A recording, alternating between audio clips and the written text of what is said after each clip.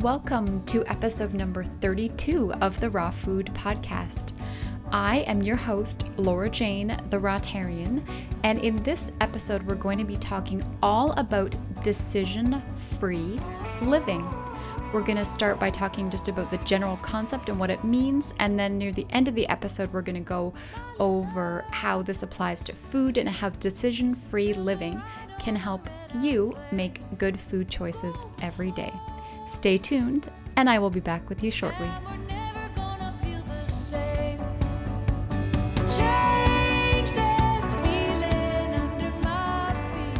Thank you so much for joining me on another episode of the Raw Food Podcast. As always, I am so happy to be here with you and sharing what I've learned about raw food and about making healthy choices and healthy habits with you. I love sharing tidbits that I learned that help me so that you can apply them in your own life as well. So as you heard in the beginning of this podcast, I mentioned the basic concept of decision-free living.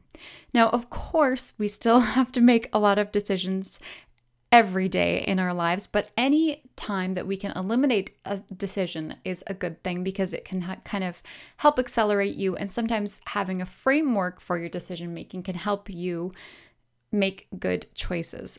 So I first heard about this concept of decision-free living probably about 6 months ago. I was listening to I think I was watching a video that was really not about food at all, but somebody mentioned how they had been doing a smoothie challenge and that they liked it because it was decision-free living. Now, I know I'm going on a little bit of a tangent here before I've even explained what it is, but it's basically a basic concept that if you can apply some, release yourself from some decisions in your day that can help you basically make better choices. So I actually was looking into this a little bit before I hit record here, and I read a statistic that said we make about 35,000 decisions every single day. So of course, some of those are huge decisions. Some of those are minor decisions like what should I eat? What time should I get up? What should I wear? What should I say? And all you can imagine, there's 35,000 of them on average every single day. And of course, our brain is spending a lot of time trying to figure out what decision is best for us, and also weighing those competing goals. Let's talk about health for a second here. We could eat something healthy because we know it's good for us, or maybe we could eat a bag of chips because we know it's going to taste great and we're craving it. So our brain, both sort of actively and unconsciously, is crunching a lot trying to figure out what to do for ourselves during the day. So it's funny, I'm going to give you a little example here about my own life, and I didn't realize how much decision making was happening when one day my husband and I, usually we live in a small town and we drive to the bigger city maybe on a Friday night, and we do a bunch of things, like maybe we go to a movie and we go out to eat, and maybe we get a tea afterwards somewhere and that kind of thing. But one day I decided that we were going to go out together, and I was going to plan the whole date, and we weren't going to discuss where should we go, what should we do. And we had the most fabulous time, and I couldn't believe, contrasting that to our usual banter about where should we eat, what, I want to go here. There were so many decisions. So even I noticed in a very basic way in terms of my date night that it was really nice to not, at the outset, at the beginning of our date, quote unquote, I said, I'm making all these decisions. I've planned this out. Don't fight me on any of these things. And he was like, cool, this is great. Let's do it. And it completely transformed our evening. Now, another example is before I became the Rawtarian, I worked for the federal government doing some online web stuff. And it was a federal government agency where we wore uniforms. And I thought it was kind of a crazy thing that I had to wear a uniform. And it was not the most flattering uniform. But it completely sped up my day so much when I had to go to work back when I was working there, because in the morning I didn't have to think about it. And it was awesome to not have to worry about what to wear. It made my mornings way easier. Not as flattering on the physical realm, but definitely way easier. So that's a couple of examples of implementing tiny parts of decision-free living. But of course, what are we here to talk about today? It's raw food and making healthy food choices. So before I even knew about the idea of trying to eliminate some decisions from your life, without even knowing it, when I went raw in 2009, I pretty much implemented decision-free living for myself when it came to food, because I told myself that for 30 days, I was going to only eat raw food. And that was a rule. It was only one thing I had to think about. And what it happened to me basically was when I would think about, okay, it's morning, what am I going to eat? I didn't have to weigh all kinds of really hard decisions. I just had to think to myself, is this raw or is this not raw? And that you still had to make a decision. And there's some things that are a little bit of a slippery slope. And actually in a future episode, I hope to record something that talks actually exactly about that, like what is raw and what is not. But that's for a future episode. So for me, I didn't realize it, but that was one of the big keys to my success, because I knew that even if for, say, dinner, I didn't want to have a healthy salad, I just wanted to have a raw brownie and a whole bunch of fruit or something, I knew that I was allowed to do that because it was raw. So I didn't have to feel bad or good or make a hard choice. So for me, using this idea of decision-free living was actually very helpful to me, because I knew that I didn't have to weigh those very difficult choices, like I said at the beginning. Or let's say if you're at work and someone has a donut, and if you don't have a sort of an easy rule, like is it raw, yes or no, then you get into that murky part of your brain where it's like, oh my gosh, that looks so good, and everyone else is having one, and oh, I had a green smoothie for breakfast today, so I can probably have this donut, and sort of on we go. Now, there's probably two camps in the raw vegan world. Well, there's many, but some people will say you must go raw and you cannot eat anything, or you must be vegan and you must stay on that path and do not, divert from that path. So there's the people who say 100% all the way. And then there's the other people who would suggest just do the best you can. And, if you fall off the wagon, don't worry about it. Don't beat yourself up. Just get back on again. So, but much like everything in life, I think it can't be polarized so easily. So it's not like there's really only those two groups. There's a whole spectrum in between. And rightly so, because it depends on a lot of different things, like your lifestyle. If you have triplets at home that are 2 years old and you're having a crazy day, you might have to have more flexibility than if you're, say, retired and your whole day can be focused around what you eat. So when you're making these sort of rules for yourself, if you want to make a rule for yourself, it's important to pick the right rule. So for me, when I did go raw for 30 days in August of 2009, I did have a lot of great things going for me. I had quite a bit of time at that time to make and prepare my food. I was working from home, so that allowed me to always have access to my kitchen and all kinds of things. So for me, incorporating that decision-free kind of framework where I only ate things that were raw, it worked really well for me at that time. But I'm not necessarily saying that you need to do that for yourself. It can be very important to look realistically at your life and realize where you're at and where you want to get to, and set the right type of rule to help you meet that goal. So you might have heard of, it's a common hashtag I've seen a lot on Instagram and Twitter and places like that, called raw until 4. So I haven't actually read up a lot about this. I know quite a few people who have been doing that. And what that basically is you eat raw for your breakfast and your snack and your lunch and maybe another snack, but then at 4 you sort of relinquish your rules and maybe have a regular meal with your family at home and then maybe binge in the evening after your healthy day. So that is a common rule, but I think one of the main reasons that we incorporate these, say a 7-day challenge or raw until 4 or I'm 100% raw, is, whether we realize it or not, is that we are trying to help ourselves and help our decision-making process throughout the day. And so when you've made a mental commitment like that, you help your brain to kind of like just have to weigh these very simple decisions like, is it raw or not? Or, oops, it's before 4, so I'm not allowed to eat that. It's kind of like a quick and dirty way to make a decision rather than to every moment have to think about all the drama regarding each thing that you're going to eat. So that's a little bit about decision-free living in terms of eating raw food.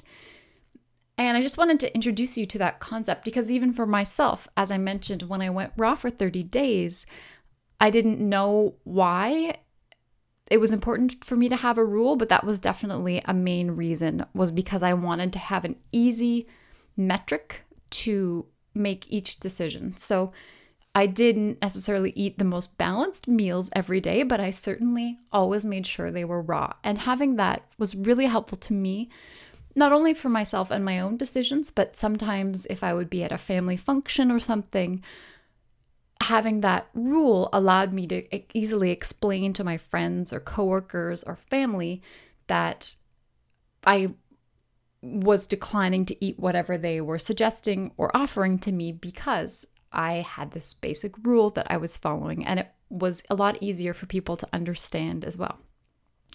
And so, as you know, I have been raw since 2009, and for the first probably quite a while, like maybe 3 years, I was very much in that mode of, is it raw? Yes or no? And it totally strictly adhering to that rule very, very rigidly. And for me, that was important because for a lot of different reasons, I felt like there was a bit of fear there. I felt that if I went off the raw wagon, I would fall way off and not come back. But as I've been raw, I guess, for maybe 4.5 years, over the past year or so, I've slightly broadened out my rule for myself. So I still consider myself extremely high raw, but occasionally I will allow myself to have other vegan foods that are, in my mind, healthy. So I would never have, a vegan bag of chips or something, because for me that just wouldn't work with the basic rule that I have set for myself. But I would allow myself to have maybe some cooked quinoa or some spaghetti squash or that kind of thing. So our rules and our decisions can also change over time. And it's important for you when you're setting your rule or your goal for yourself to think about the really big picture. So I know a lot of people, especially maybe January 1st comes around and we want to make the best goal we can. And we want to say, well, I am very unhealthy right now, but I want to be perfect. So my goal is to be perfect starting 12:01. And that is definitely an admirable goal, but we want to think and set up rules for ourselves that actually are going to be, maybe let's not say completely easy to accomplish, but we want them to be realistic and sustainable over time.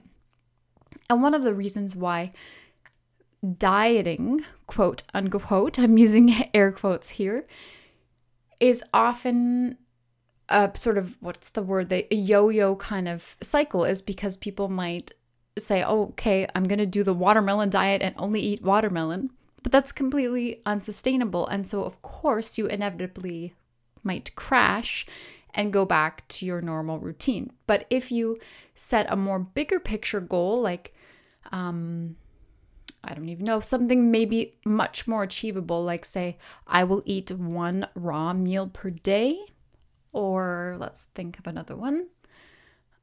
I will just have way more vegetables than, I'll eat way more vegetables every day than I compared to how I used to eat, something that feels a bit more manageable. Then if you have a bit of success with that goal, then you could ramp up that goal and make it a tiny bit harder. Like, for example, let's say if you started it, I will eat 1 raw meal a day, and maybe you accomplish that for a month even, then perhaps after that you'll be motivated and you'll see some good results, and then you'll maybe choose to have, 8 raw meals per week. So you're actually setting yourself up for success, and then you can make things a little harder for yourself as time goes on. Likewise, again, around January 31st, a common trap that people might fall into is of course, we all want to improve in all areas of our life. So we might want to have a better career, spend more time, be nicer to our family, eat better, exercise, do yoga and meditation, all these fabulous things. But if we try to make too many habits at once, like you go from sort of being a couch potato to suddenly January 1st, you're going to eat right, you're going to exercise, you're going to quit smoking, you're going to do it all. Frequently, that I would say normally that does not happen. What you want to do is start with one thing that is manageable. And when you get that under control and it becomes your routine, then you can add something else to it. So for me, I started with food, and I feel like I have that under control and I'm in an amazing groove with that. But for me, one of my struggles is exercise, and I'm not great at that. And I still struggle with that, but we all have, we want to master one thing before we go on to the next. Or we should dabble in everything, but I do think that starting with food is very wise, especially if you're interested in weight loss, because it's, I believe anyway, like 85% what you eat and 15% exercise. So what you want to do is shed quite a bit of weight before you, I think if you think about it vice versa, if you don't change the way you eat, but you exercise once a day for 30 minutes, you're not going to see as great of results. So that is a little bit about decision-free living. I hope that has made some sense to you. I think it does. I think the idea is just sometimes these rules help us to make the right decisions and make decision-making easier. So of course, if we normally make 35,000 decisions a day, we're probably not going to get it down to a very, very low number.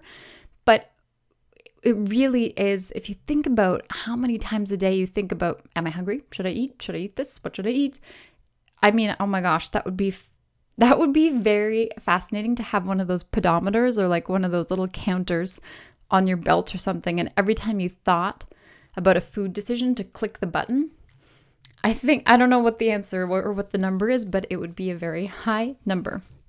So any little tips and tricks you can do to help make those decisions easier, I think is a good thing. So I hope you have found this episode helpful, and I think that we could all benefit from some tips like that. Like there's a few little rules I've even made for myself, not even related to food. Let's think. You've heard me talk before that flossing my teeth, that's sort of a non-negotiable thing I've made as a part of my routine. I don't have to think at the end of the day, like, do I want to floss my teeth?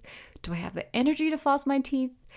When was the last time I flossed my teeth? Like, blah, blah, blah, blah, blah. No, I'm just like, I have to floss my teeth. It's part of my bedroom routine, and I don't spend a lot of brain power thinking about it. Yes, so that is decision-free living. I think I will leave it there. As always, thank you so much for being with me and listening to the Raw Food Podcast.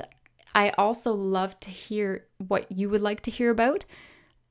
And stay tuned for the next episode where I'm going to be talking about what is raw and what's not. And thank you, Tony, for suggesting that to me as a podcast topic idea. I really appreciate those ideas because I like to be talking about things that you're going to find useful and interesting. So it's very helpful to me to hear from you. You could certainly email me. I'm Laura Jane, so it's lj@therawtarian.com. Thank you so much and have a wonderful day.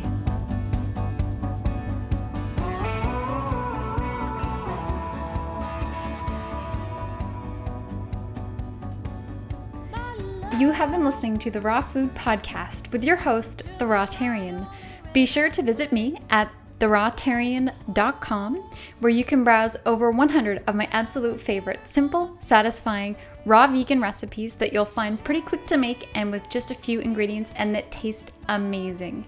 While you're there, be sure to sign up for my newsletter. And once you've signed up for that, you'll automatically get a PDF copy of 11 of my most favorite, most satisfying, most delicious recipes, including raw vegan Alfredo sauce, raw brownies, and a whole host of other delicious recipes that you can make at home that are raw and taste amazing. Thank you so much for joining me, and I hope to hear from you very soon. And until next time, enjoy your raw adventure.